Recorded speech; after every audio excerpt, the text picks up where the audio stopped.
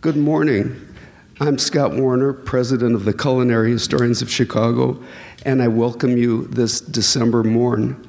Today's program will be visiting India not by way of a magic carpet, but through the embodiment of the Instant Pot, led by a culinary guru and Instant Pot wizard, Chandra Ram, who will tell us how the Instant Pot helped her, an Indian American, forge her ethnic identity, and Chandra will give us some tips on how to use this popular contraption.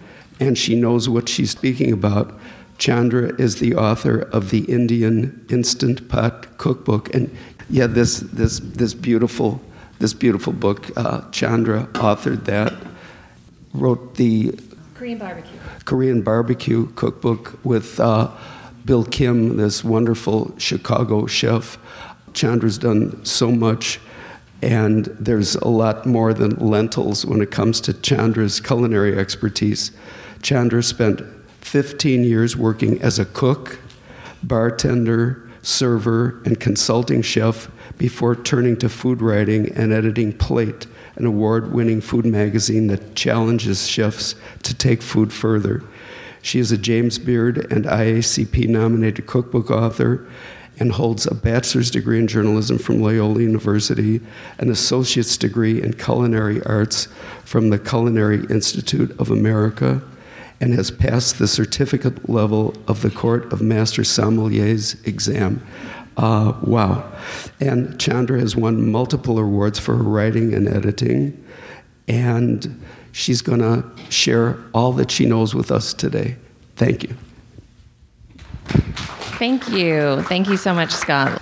Well, it is lovely to be here with you all today, and I am here to talk about Indian food and how I came to appreciate and understand it, and also cook a little Indian food for you. We've got a little bit of that started, and just kind of answer any questions that you have. So as Scott said, my name is Chandra Ram.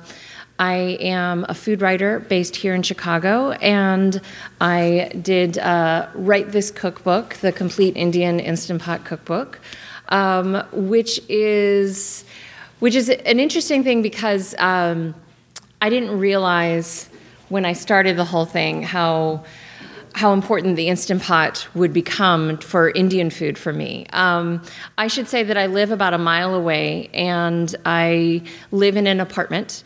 And so I have an apartment-sized kitchen, and which means I have no room for gadgets. I also went to a fairly traditional culinary school, so I'm definitely someone who grew up of the way of thinking of, you braise everything in a pot, on the stove, in the oven. I've actually... we're all friends. I'll just do true confessions here. I've actually never used a crock pot or a slow cooker even. And I was just sort of like, okay, well, this sort of is what this is. But the thing is, I have only, with my cousin's very close assistance, used a stovetop pressure cooker. But it was something that I saw my entire life. I am half Indian and half Irish. So my father was Indian. My mom is a short, white-skinned, blue-eyed, red-haired Irish lady. So if you think physical opposite, that's my mom. So I always grew up seeing pressure cookers and all of that, and really wanting to kind of understand more of about what they did. So in the interest of time, I'm going to get a couple of things going here, because I realized kind of last night that we're going to be doing a few things at once here. Who here is familiar with an Instant Pot? How many of you all have one but are terrified to use it? All right, noted. That's how I feel about stovetop pressure cookers. So the Instant Pot is actually designed to be as foolproof as possible. And I love when I hear from people about how it's made them unafraid to cook certain things. I was actually talking to, if you all know Kevin Hickey, the chef owner of the Duck Inn, he was at the Ritz-Carlton for years. I ran into him the other day at the Time Out Market because he has a restaurant stall there, and he was telling me that his wife got an Instant Pot, and she never cooked at all. And then once she got the Instant Pot, she was just like, oh my gosh, I'm going to cook everything. So we were laughing that they should do a cookbook, and it's her doing the Instant Pot version and him doing the old school Frenchy stuff. So one of the things about the Instant Pot is that you can use it to, for any kind of slow cooker things, which obviously I have no idea how to do. But pressure cooking, you can use it as a rice cooker. Most models can be used as a yogurt maker. One of the great things about it is that you can saute in it. And so before I get fully into my talk here, I'm going to use the saute function just so I can show that off, but also for purposes of timing.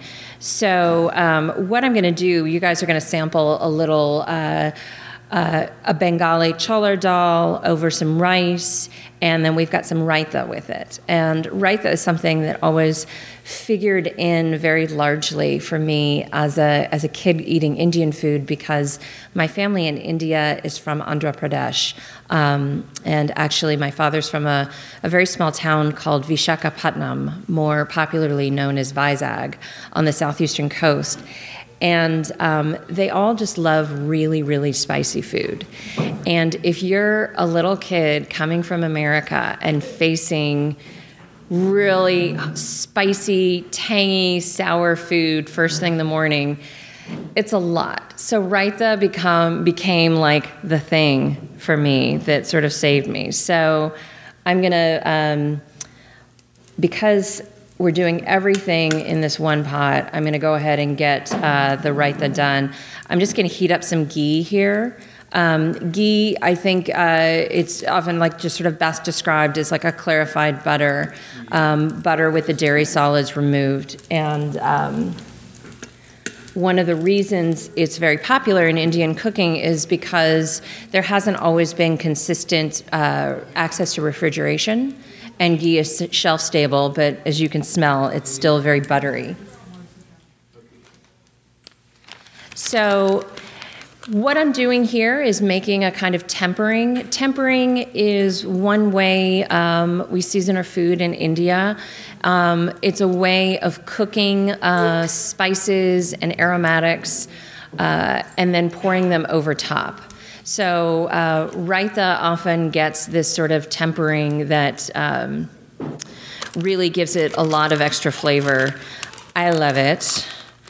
I'm going to do my absolute very favorite thing, which is cook curry leaves in ghee. When you do Indian recipes, Colleen, you must run into this all the time. People say, oh, what substitute can you offer for curry leaves? And I always say, like, there's absolutely nothing. You have to just buy them. Kathy got these over at Patel Brothers last night, where they always have a great, they always offer access to fresh ones. I'll often keep a few extras in my freezer, but I'm fortunate enough I live exactly 8.5 minutes away from the Patel Brothers on Devon. Ask me how I know that. That would be recipe testing not going well and realizing it's 8:50 and the Patel Brothers closes at 9, and can you still make it? You can. And you can just roll in and park in front, and they're used to seeing me running in there early in the morning, late at night. So I'm just kind of tearing the curry leaves into pieces. It helps release some of the flavor in the leaves themselves, and just puts them into smaller sizes. Yes. What's the curry leaf? It's a leaf from a plant. Yeah, it's totally different. The word curry is very controversial for a lot of Indians because it's actually a British construct. And so you'll actually find Indians who are like, oh, I have no idea what you're talking about when you say curry. And I'm more of like, okay, I know what you're talking about, but, it's hard for me to kind of insist on otherwise because you do see curry powders and curry used as a description of a dish in India. It's just that as India kind of removes some of the British constructs associated with it, and I think particularly with Indians who are part of the diaspora and live in Europe, in the U.S., they're just much less interested in that. But curry leaves, the plant is called neem. I can pass some of these around so you all can smell them. So what I'm doing here is just kind of, I've added a few spices to the ghee, and what we're going to do is just kind of have this like lovely spice and toasted curry leaf mixture, and we're going to pour it over yogurt. So the yogurt here, there's a ton of different ways to make raita. I grew up with a raita that was essentially plain yogurt mixed with very finely diced tomato, cucumber, red onion, and cilantro. These days, if I just want to do a really quick one, I'll do toasted cumin, ground cumin, lime juice, and plain yogurt. So we've got, this is the yogurt. A lot of people these days are buying Greek-style yogurt. And if you're making raita, I always recommend you kind of thin it out a little bit. I just do it with water because you want something that's really not as thick. But yogurt is another thing. It's another kind of touchstone for me because I remember when I was a kid, my mother used to make her own yogurt. And she bought this yogurt maker that was, in retrospect, kind of like a super hippie thing to find in the 70s. But at the time, you couldn't buy plain yogurt in America. You could only buy the sort of like bright pink that color that doesn't exist in nature but somehow exists in yogurt. So she had to make her own yogurt. So I think that it was a really great day when plain yogurt started being available more often. So I'm just going to add a little lemon juice and some lime juice to season the yogurt, help transform it into the raita we want. I've got my spices and everything are going here, and then I'm going to I always add mustard seeds last because what happens is they start to pop almost like popcorn, and then they start to pop all over the place. So I always feel like that's the final sign that the raita is done. So yeah, it's been really funny. Every now and again in the process of working on this book, I'd call my mother and say like, oh yeah, I remember you used to make yogurt? And she's like, oh God, thank God I don't have to ever do that again. And I'm just sort of like, do you miss it? Do you miss the romance of it? Do you want to learn how to make it, with an Instant Pot? And she's just like, no, absolutely not. Like, I'm done with that. But we've also had some really fun conversations about what it was like for her to start to cook Indian food and to learn about it herself. So what I'm doing here is we've got ghee, we've got a mix of spices. I've got some cumin, some turmeric, some mustard seeds. I've got curry seeds here, and I've got my raita that's been seasoned with lemon juice and lime juice. And since there's so many spices in the tempering mix, I'm not going to mix anything else in there. But like I said, sometimes I'll just mix in some toasted ground cumin. And otherwise, just sort of spoon this on top. I don't know if you guys can hear if the microphone is picking this up, but as it hits the yogurt, it's all sizzling, which is kind of lovely itself.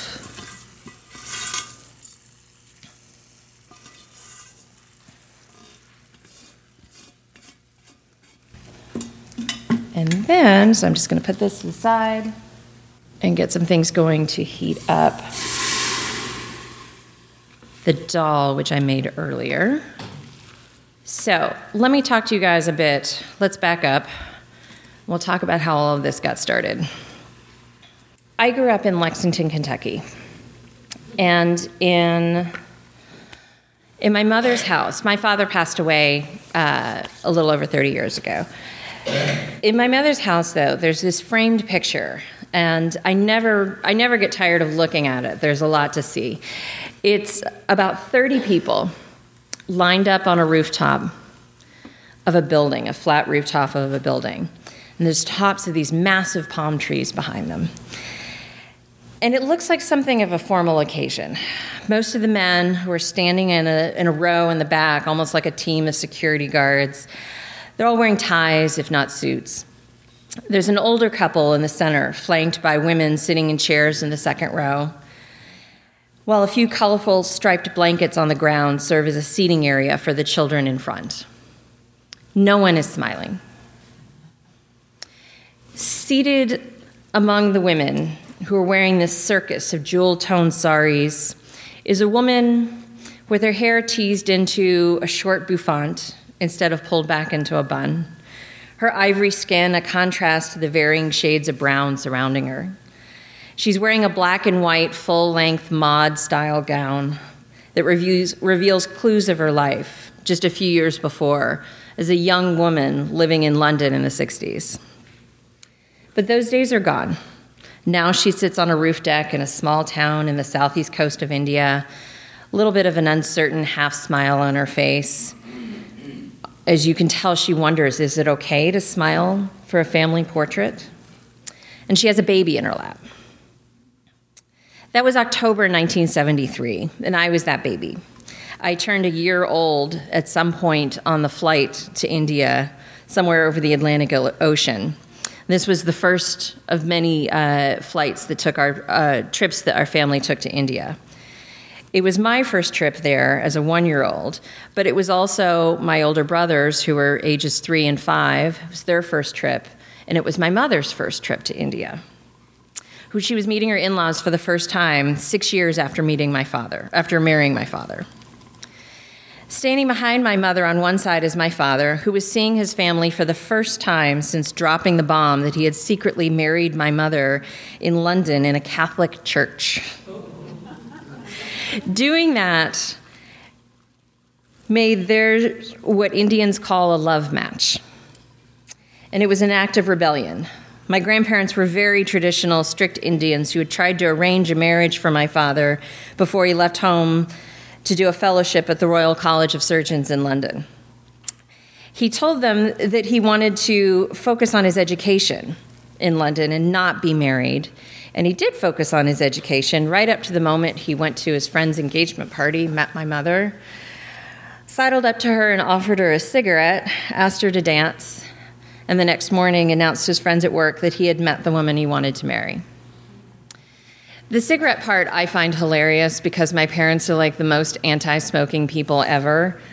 And since we were growing up in Kentucky, would do things like when we were all kids, light up a cigarette and say, okay, everyone try a puff. And then when you're like coughing and ready to throw up, be like, that's what smoking's like and you should never do it. So the fact that when you lose your father as a child, you never stop having regrets of things you would like to ask. And chief among them is, seriously, did you smoke?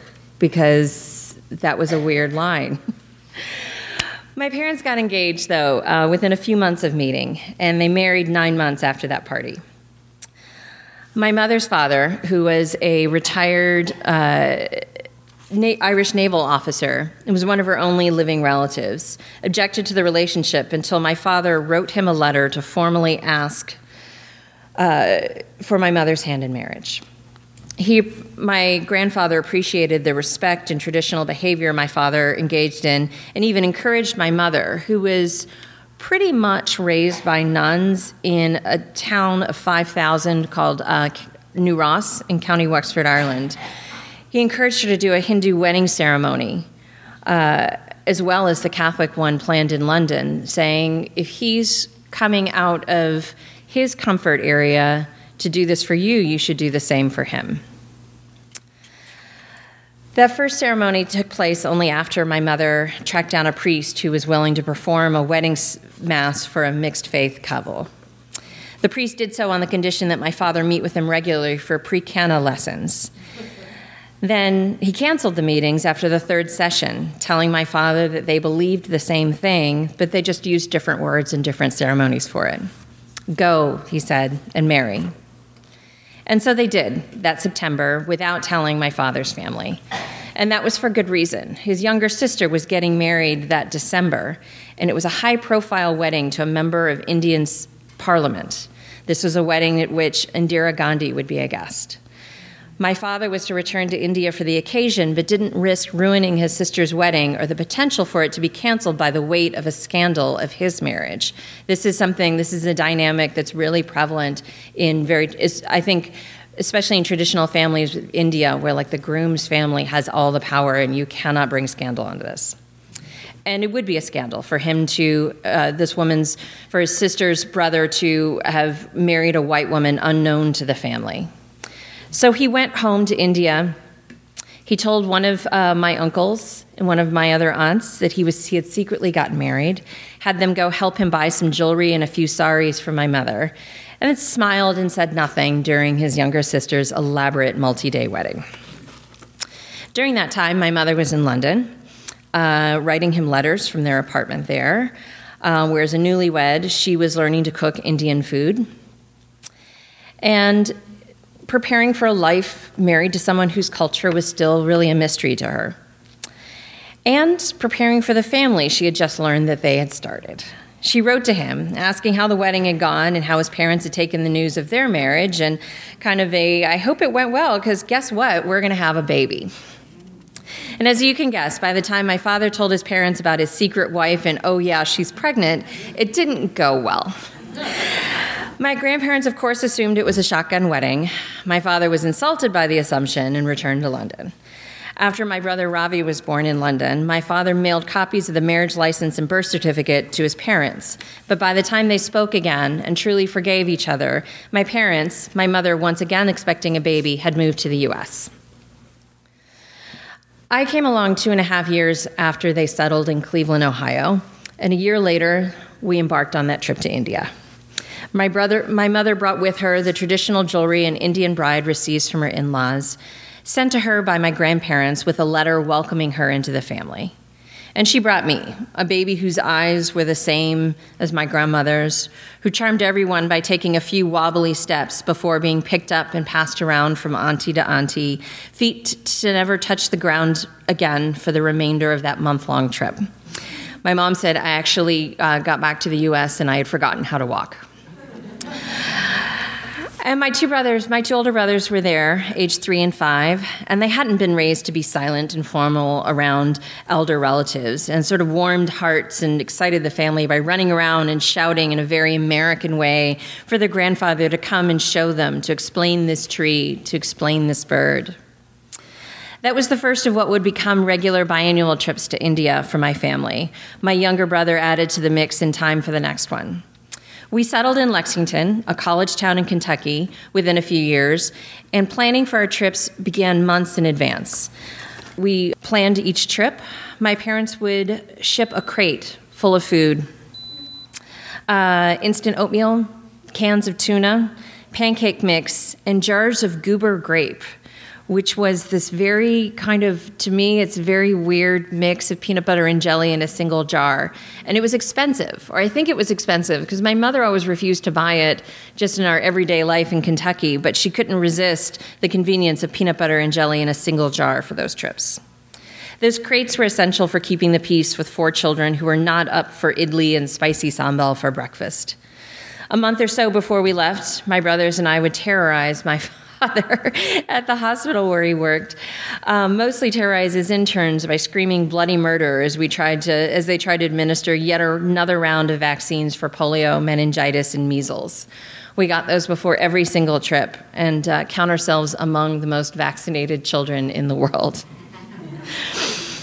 For weeks before we left, my parents would engage in nightly rounds of suitcase Jenga, packing and repacking to fit the giant bottles of Bayer aspirin my father always picked up to give to his mother for her arthritis, gifts of Corningware casserole dishes, watches, and 8-track tapes.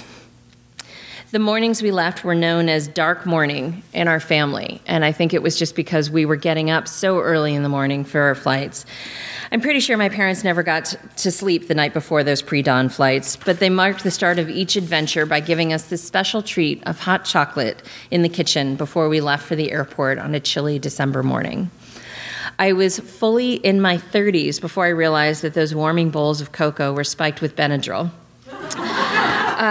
Which is a really classic trick employed by many Indians in America who knew that the excitement of a fresh book of Mad Libs was not going to carry us through the flights from Lexington, Kentucky to Charlotte, North Carolina, to LaGuardia, transfer to JFK, wait 12 hours, fly to Germany, then connect and fly to New Delhi.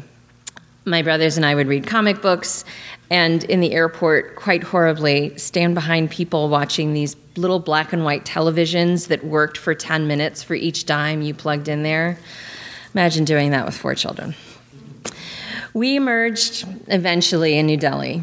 International flights arrive around midnight or 1 a.m., so our first glimpse of India was always in darkness.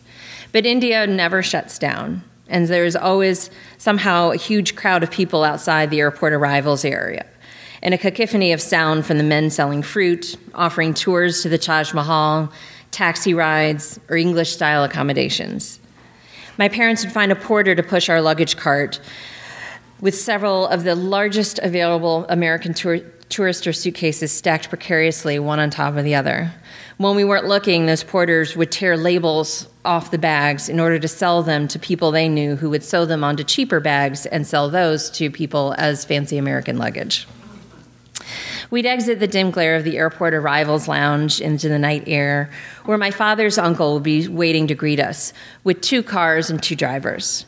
As we stood by the cars, negotiating how to fit all these people and all of those bags in the cars, I'd take a deep breath and inhale, breathing in this weirdly captivating blend of cleaning solution, petrol, and toasted cardamom, and smile as my uncle swept me up in giant hugs. Even as a child, I knew that India was mine and I was hers in some way. I've never felt totally at home in India, but it has always felt like part of me. We were the Americans, part of the family, but different from everyone in certain ways. We'd spend a few days acclimating in New Delhi and then take trains to Vizag, my father's hometown, where my grandparents still lived. And we'd meet aunts, uncles, and cousins who would join us there for a few weeks from their homes in Delhi, Hyderabad, and Calcutta. Once in Vizag, we'd settle into our visit. A dozen hours off from our usual time zone, my brothers and I would spend our first few days still drowsy with jet lag, and our nights playing hour after hour of cards when sleep wouldn't come. Our specialty was playing War, a game that requires zero planning, strategy, or anything. But if 3 solid hours of playing War doesn't do the trick, you really aren't ever going to get to sleep. People might stare at us while we walked to the candy store in town or went to the beach, but ambling along amid a gaggle of uncles and aunts and cousins, we belonged. We may not have spoken any of the languages or understood what to do in the Hindu temples, but we were still part of the clan, if a little different. In some ways, it wasn't so different when we were home in Kentucky, where a stranger might approach me at the grocery store and say, "Honey, what are you?" They'd ask where I came from. Or the first day of school when they would do roll call, and it was always Audrey Nash, Jeff Phelps, long pause, long pause. Then I would just say it for them, Chandra Ram. No one could pronounce my name. I wasn't white enough to fit in with the other kids at school, but not Indian enough to run with the crowd at the Indo-American Civic Society. Like my parents, I said things like the phone line is engaged, much to my friends' amusement, and turned beet red when my mother packed an Indian dessert called barfi in my lunch, because I was in 3rd grade, and you just can't do that to a 3rd grader. At home, we had an Indian cabinet in our kitchen that reeked of pungent, funky asafoetida and cumin, a cabinet I prayed my friends would avoid when we foraged for cookies during sleepovers. If it wasn't always easy to be in India, it wasn't always easy to be in America either.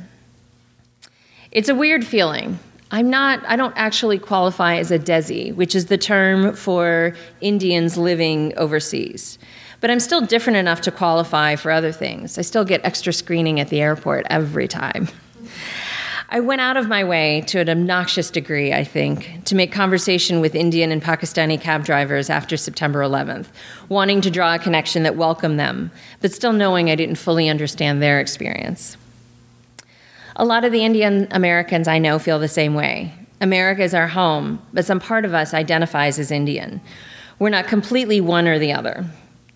We don't want to let go of Indian culture, as our parents were encouraged to do when they immigrated a generation ago, but we don't always know how to claim it for ourselves. Although I was always interested in food and cooking, even there it was hard to find footing.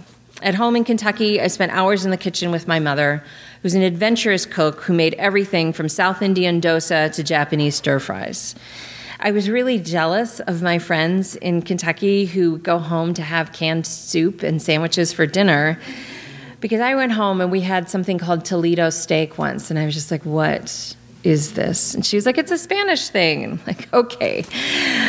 But in India, the kitchen was actually off limits. My grandparents' cook held court there, and curious young American visitors weren't welcome.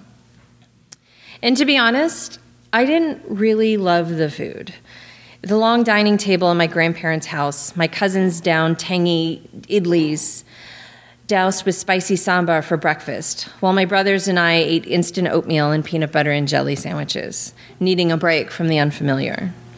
When we did eat curries, my kind of lame, weak American palate couldn't handle the heat, so my aunties would patiently spoon demerara sugar and yogurt onto the food to tame it for me.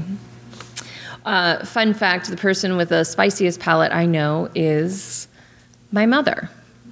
And we always joke that she must not have had enough seasoning in her food growing up in Ireland that demanded that she have extra, but I have seen her, she doesn't do it anymore, but I have seen her take a bite of a Thai bird chili just to see how spicy it is. And I've watched my relatives stare at her and say, like, oh my God, what is this white woman doing?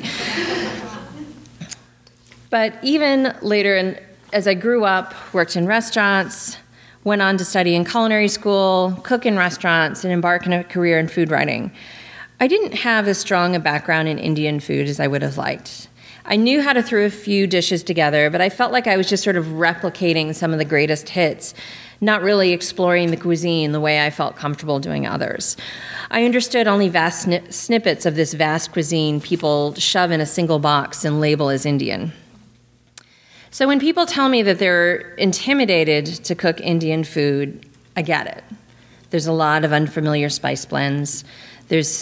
Among that, there's the need to do the extra work. There's soaking your lentils, soaking your chickpeas, toasting your spices, doing a long braise. Not to mention the fear of using the stovetop pressure cooker. So at my grandparents' house in India, their cook used the stovetop pressure cooker.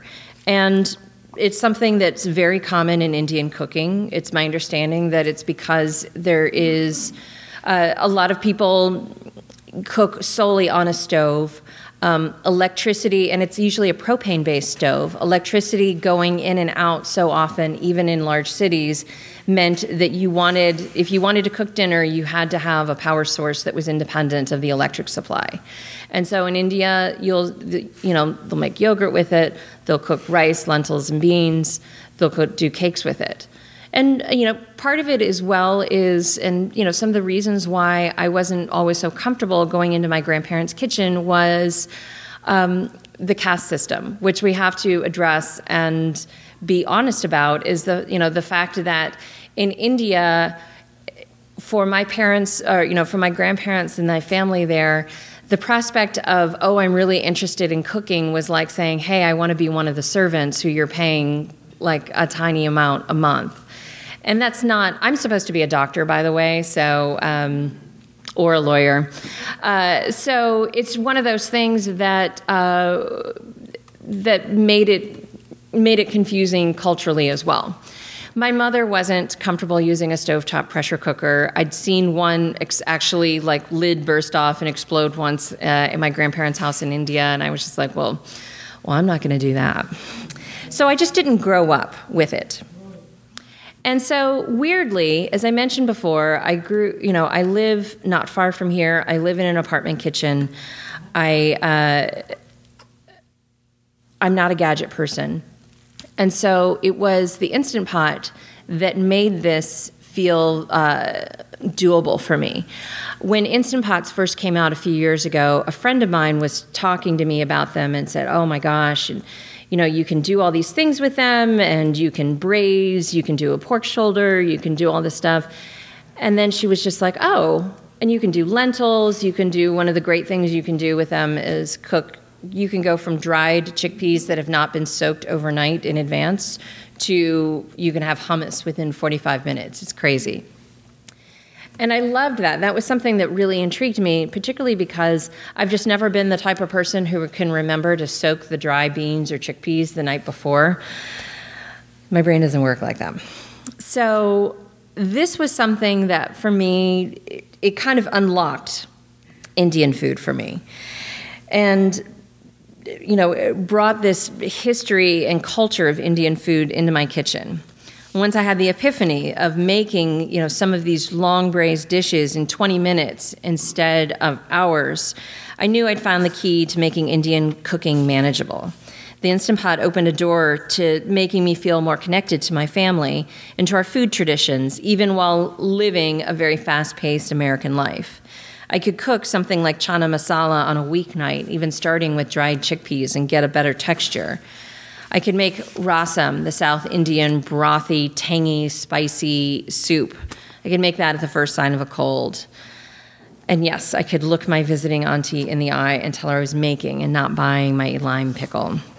This book I wrote was created with the idea of helping make Indian food as unintimidating for other people as possible. One of the things I learned while doing research for it, and actually while I was writing it, that I actually was sick in bed. I had the flu, and so I couldn't do anything for a few days. And I was flipping through the Indian Instant Pot cooking Facebook group, which at the time had 75,000 people, and I think has probably doubled since then.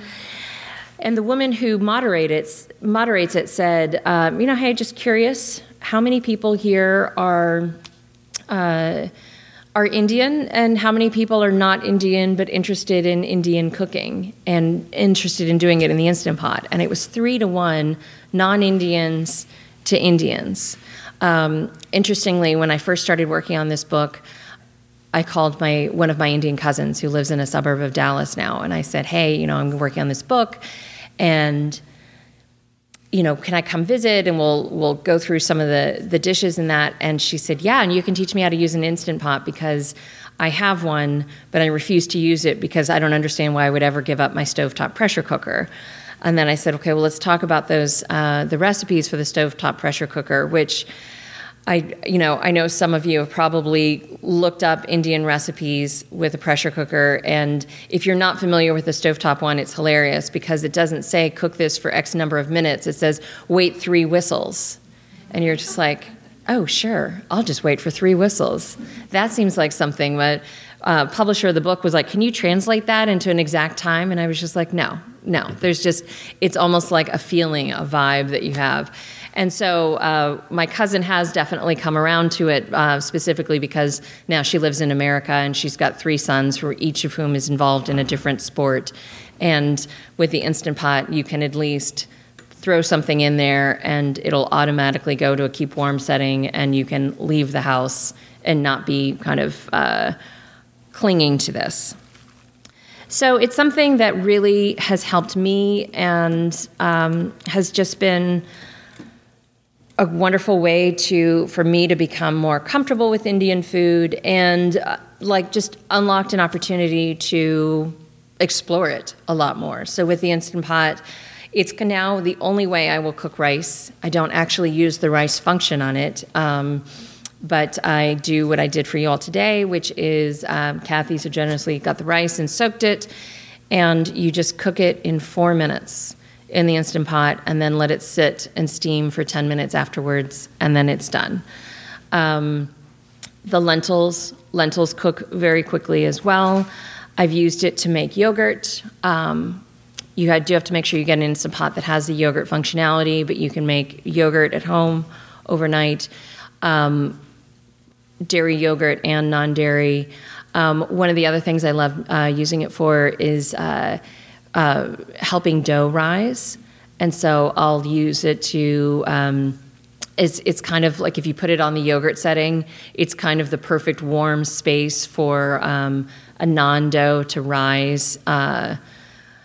Because again, just as another function of it, as well, it's really great for making, fermenting the batter to make dosa and idli. Because in, my grandparents' house in India, they would have the batter sitting out for a couple of days, and it's just because you're in a warm, humid place that it can ferment well. And apartments in Chicago, I don't know about your guys' places right now, but mine's not warm or humid. So it's just been a really wonderful way to explore the food that I grew up with and didn't necessarily fully understand or embrace. So writing the book was a wonderful way to get back into that. It's got all kinds of paneer, chutneys, pickles, soups, braises, braised vegetables. Biryani is something else that we've been able to do in the Instant Pot. Other rice dishes, the meats, braised chicken, korma, all of that, as well as some breads and desserts. So I'm going to serve you all some samples of one of the dishes from the book. We've got a raita, we've got dal, we've got rice, and we've got some naan as well. But in the meantime, does anyone have any questions?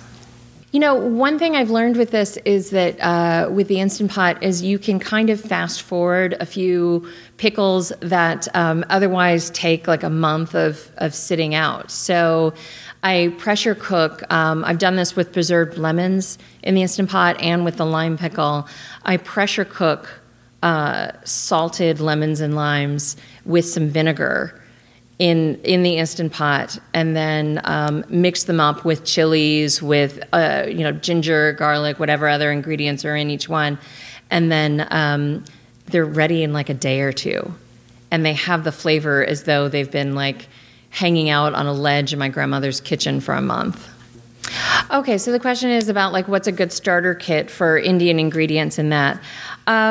So I definitely cook with ghee when I have it, but when I don't have it, I don't worry about it. I have actually a friend of mine who's one of the Patel family members said he can't stand ghee because he used to smell it all weekend when his mother would make it like the traditional way in their house. So he never cooked with it. I'll often use a mix of vegetable oil and butter so that the butter doesn't burn. But also just to kind of come up with something that's a little bit similar to that in terms of texture. I do really like to buy spices at Patel Brothers because they go through so many. The volume of sales is so high that you're getting fresh spices. But I also recognize that if you look at some of the packaging, it's a large volume. It's probably more cumin than you're really thinking that you've got space for unless you're using it quite a bit. I really love the Spicewalla brand, which you can get via mail order, or you can I definitely recommend buying smaller quantities just so it's not sitting in your spice cabinet forever, because there is a thing, past a year or so, you can open up a jar and sniff it and it doesn't really smell like anything. So I use a ton of cumin in my cooking, infamously. My cousin was like, your cookbook is like your family's from Kerala, not from Andhra, which I understand was some sort of shade, but... I use a lot of cumin. I use a lot of coriander. I think there's absolutely no shame in buying prepared spice mixes of garam masala, things like that. Kashmiri chili powder is an important one. When you buy chili powder in an Indian grocery, It might look like cayenne, but it's very mild. If you don't want to buy that, or if you just don't have any on hand, you can use a combination of 3 parts paprika to 1 part cayenne. That's how mild red chili powder from India, Indian stores is. So I think to get some really good basmati rice, like I said, get some curry leaves and even just keep them in your freezer. It's not as good as fresh, but that's a wonderful way to start and to, kind of get that going. For sure. Any other questions? Yes. Oh, there have been so many disasters.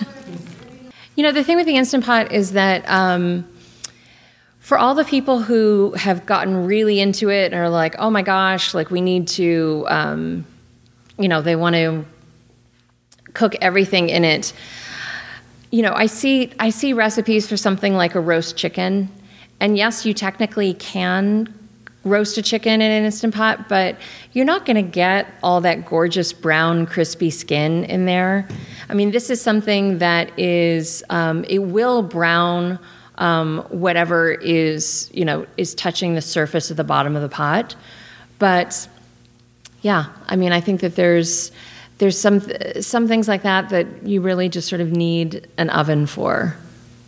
So the question is, are Instant Pots and Ninja, are they the same thing? I know Ninja does I'm not familiar with the Ninja doing an electric pressure cooker. What you'd look for is kind of a multi-cooker, or they'll market them as like a 5-in-1 or a 7-in-1 pressure cooker. I would just caution you that the vast majority of recipes were created for the Instant Pot brand. And so I think it's better to buy that one because, first of all, you can kind of regularly catch it on sale.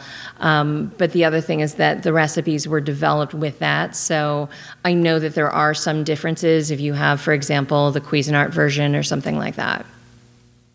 That said, every year Instant Pot comes out with new models, and they change things on them, which I'm not sure why.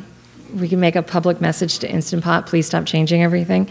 So they always have like a different interface. I actually did a dinner a few weeks ago in Atlanta, Georgia, with Marijuana Rani at his Chai Pani restaurant, and we decided to do a chicken biryani for each table.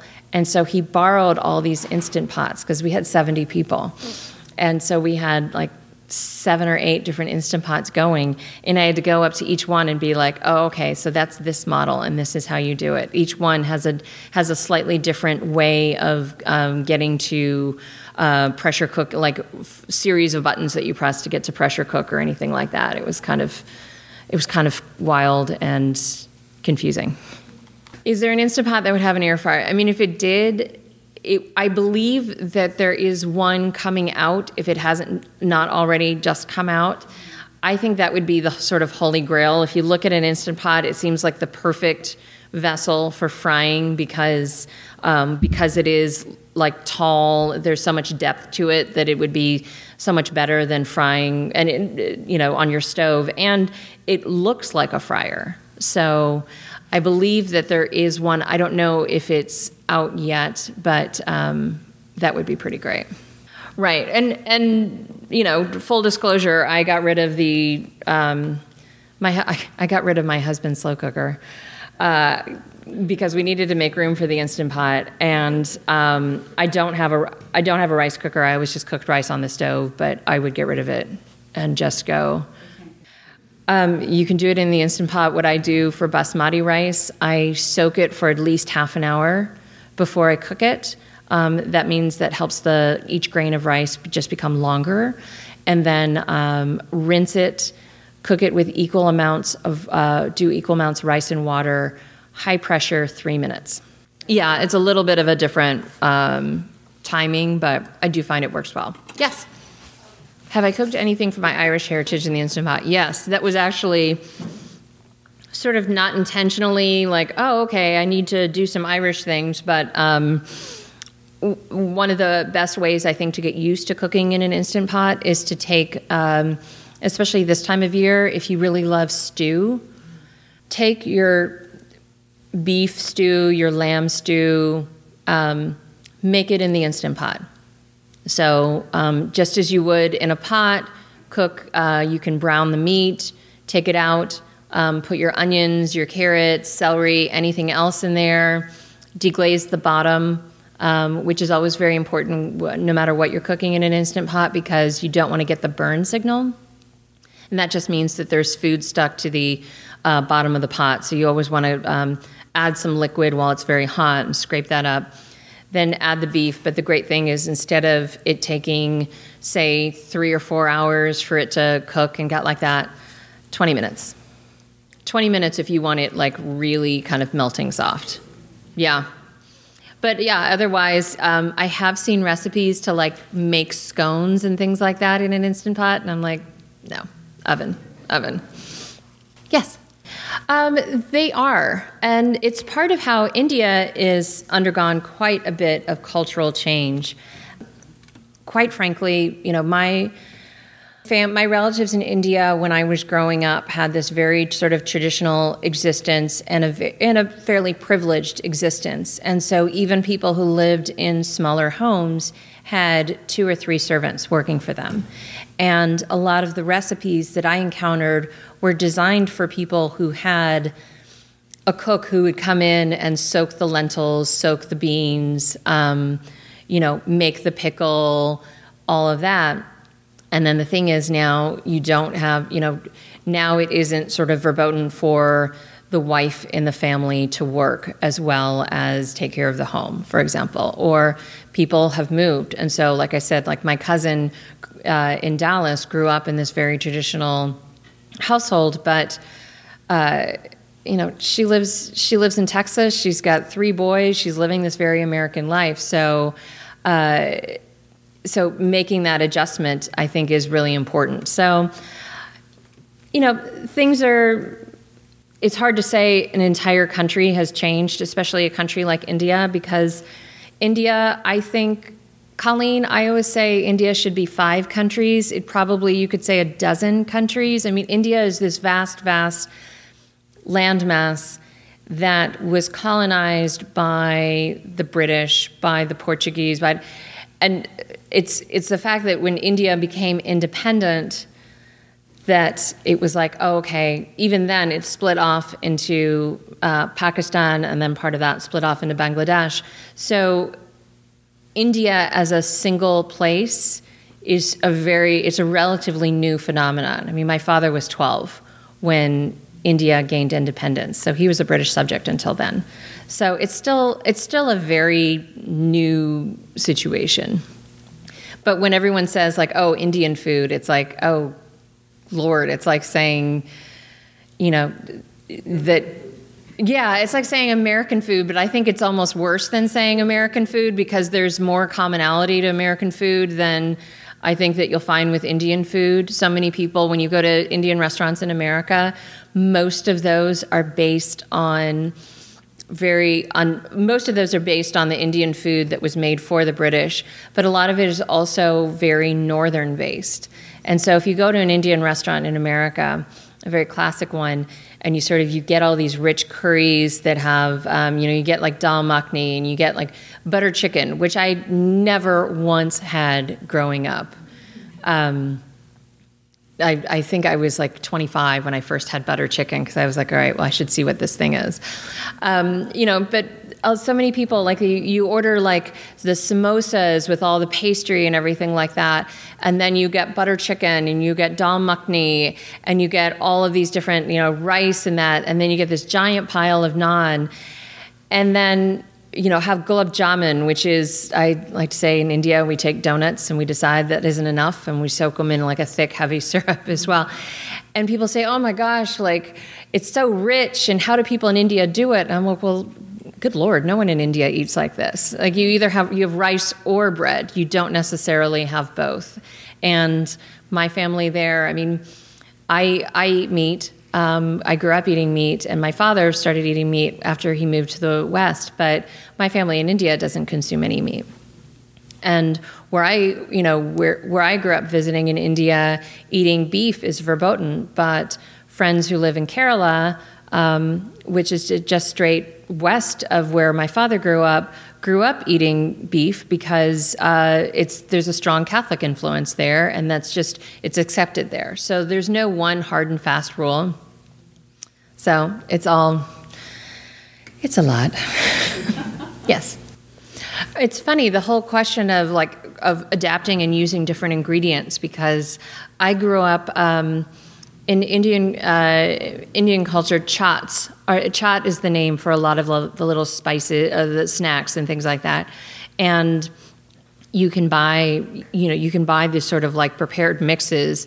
But when I was growing up, just as my mother had to make yogurt because she couldn't find plain yogurt, if she wanted to do any kind of like little crispy topping, or do a mix of a chaat mix of like, usually it would have sev, which is a crispy fried chickpea flour noodle.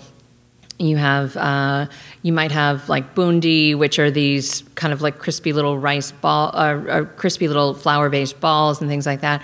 We would use Rice Krispies and a lot of Indians were like, oh, okay, yeah. Like you would go to an Indian's house and see this spice mix, and it was like toasted spices tossed with peanuts and Rice Krispies.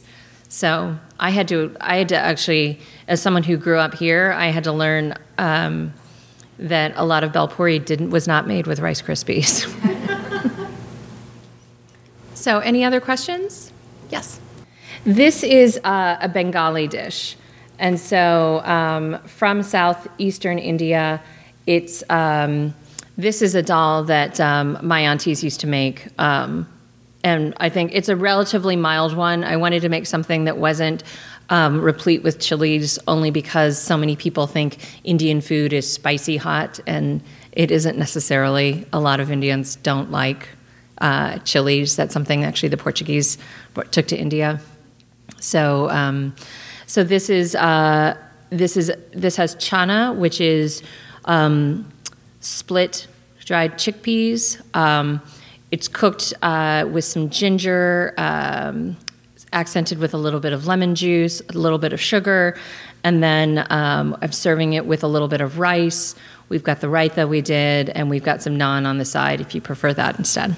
There's a lot of similarity to it, to be honest. It's ghee. It's kind of a matter of how long you're going to toast it. Usually ghee, I grew up with ghee that was toasted a little bit more, as opposed to just with clarified butter, you kind of want to just melt it enough to remove the milk solids. But the difference between ghee and drawn butter and things like that, it's minor, but it's along a spectrum. You absolutely can. You can use ghee as a substitute for clarified butter and vice versa with no problems. Oh, the question is, can you make burgu in an Instant Pot? Absolutely you can.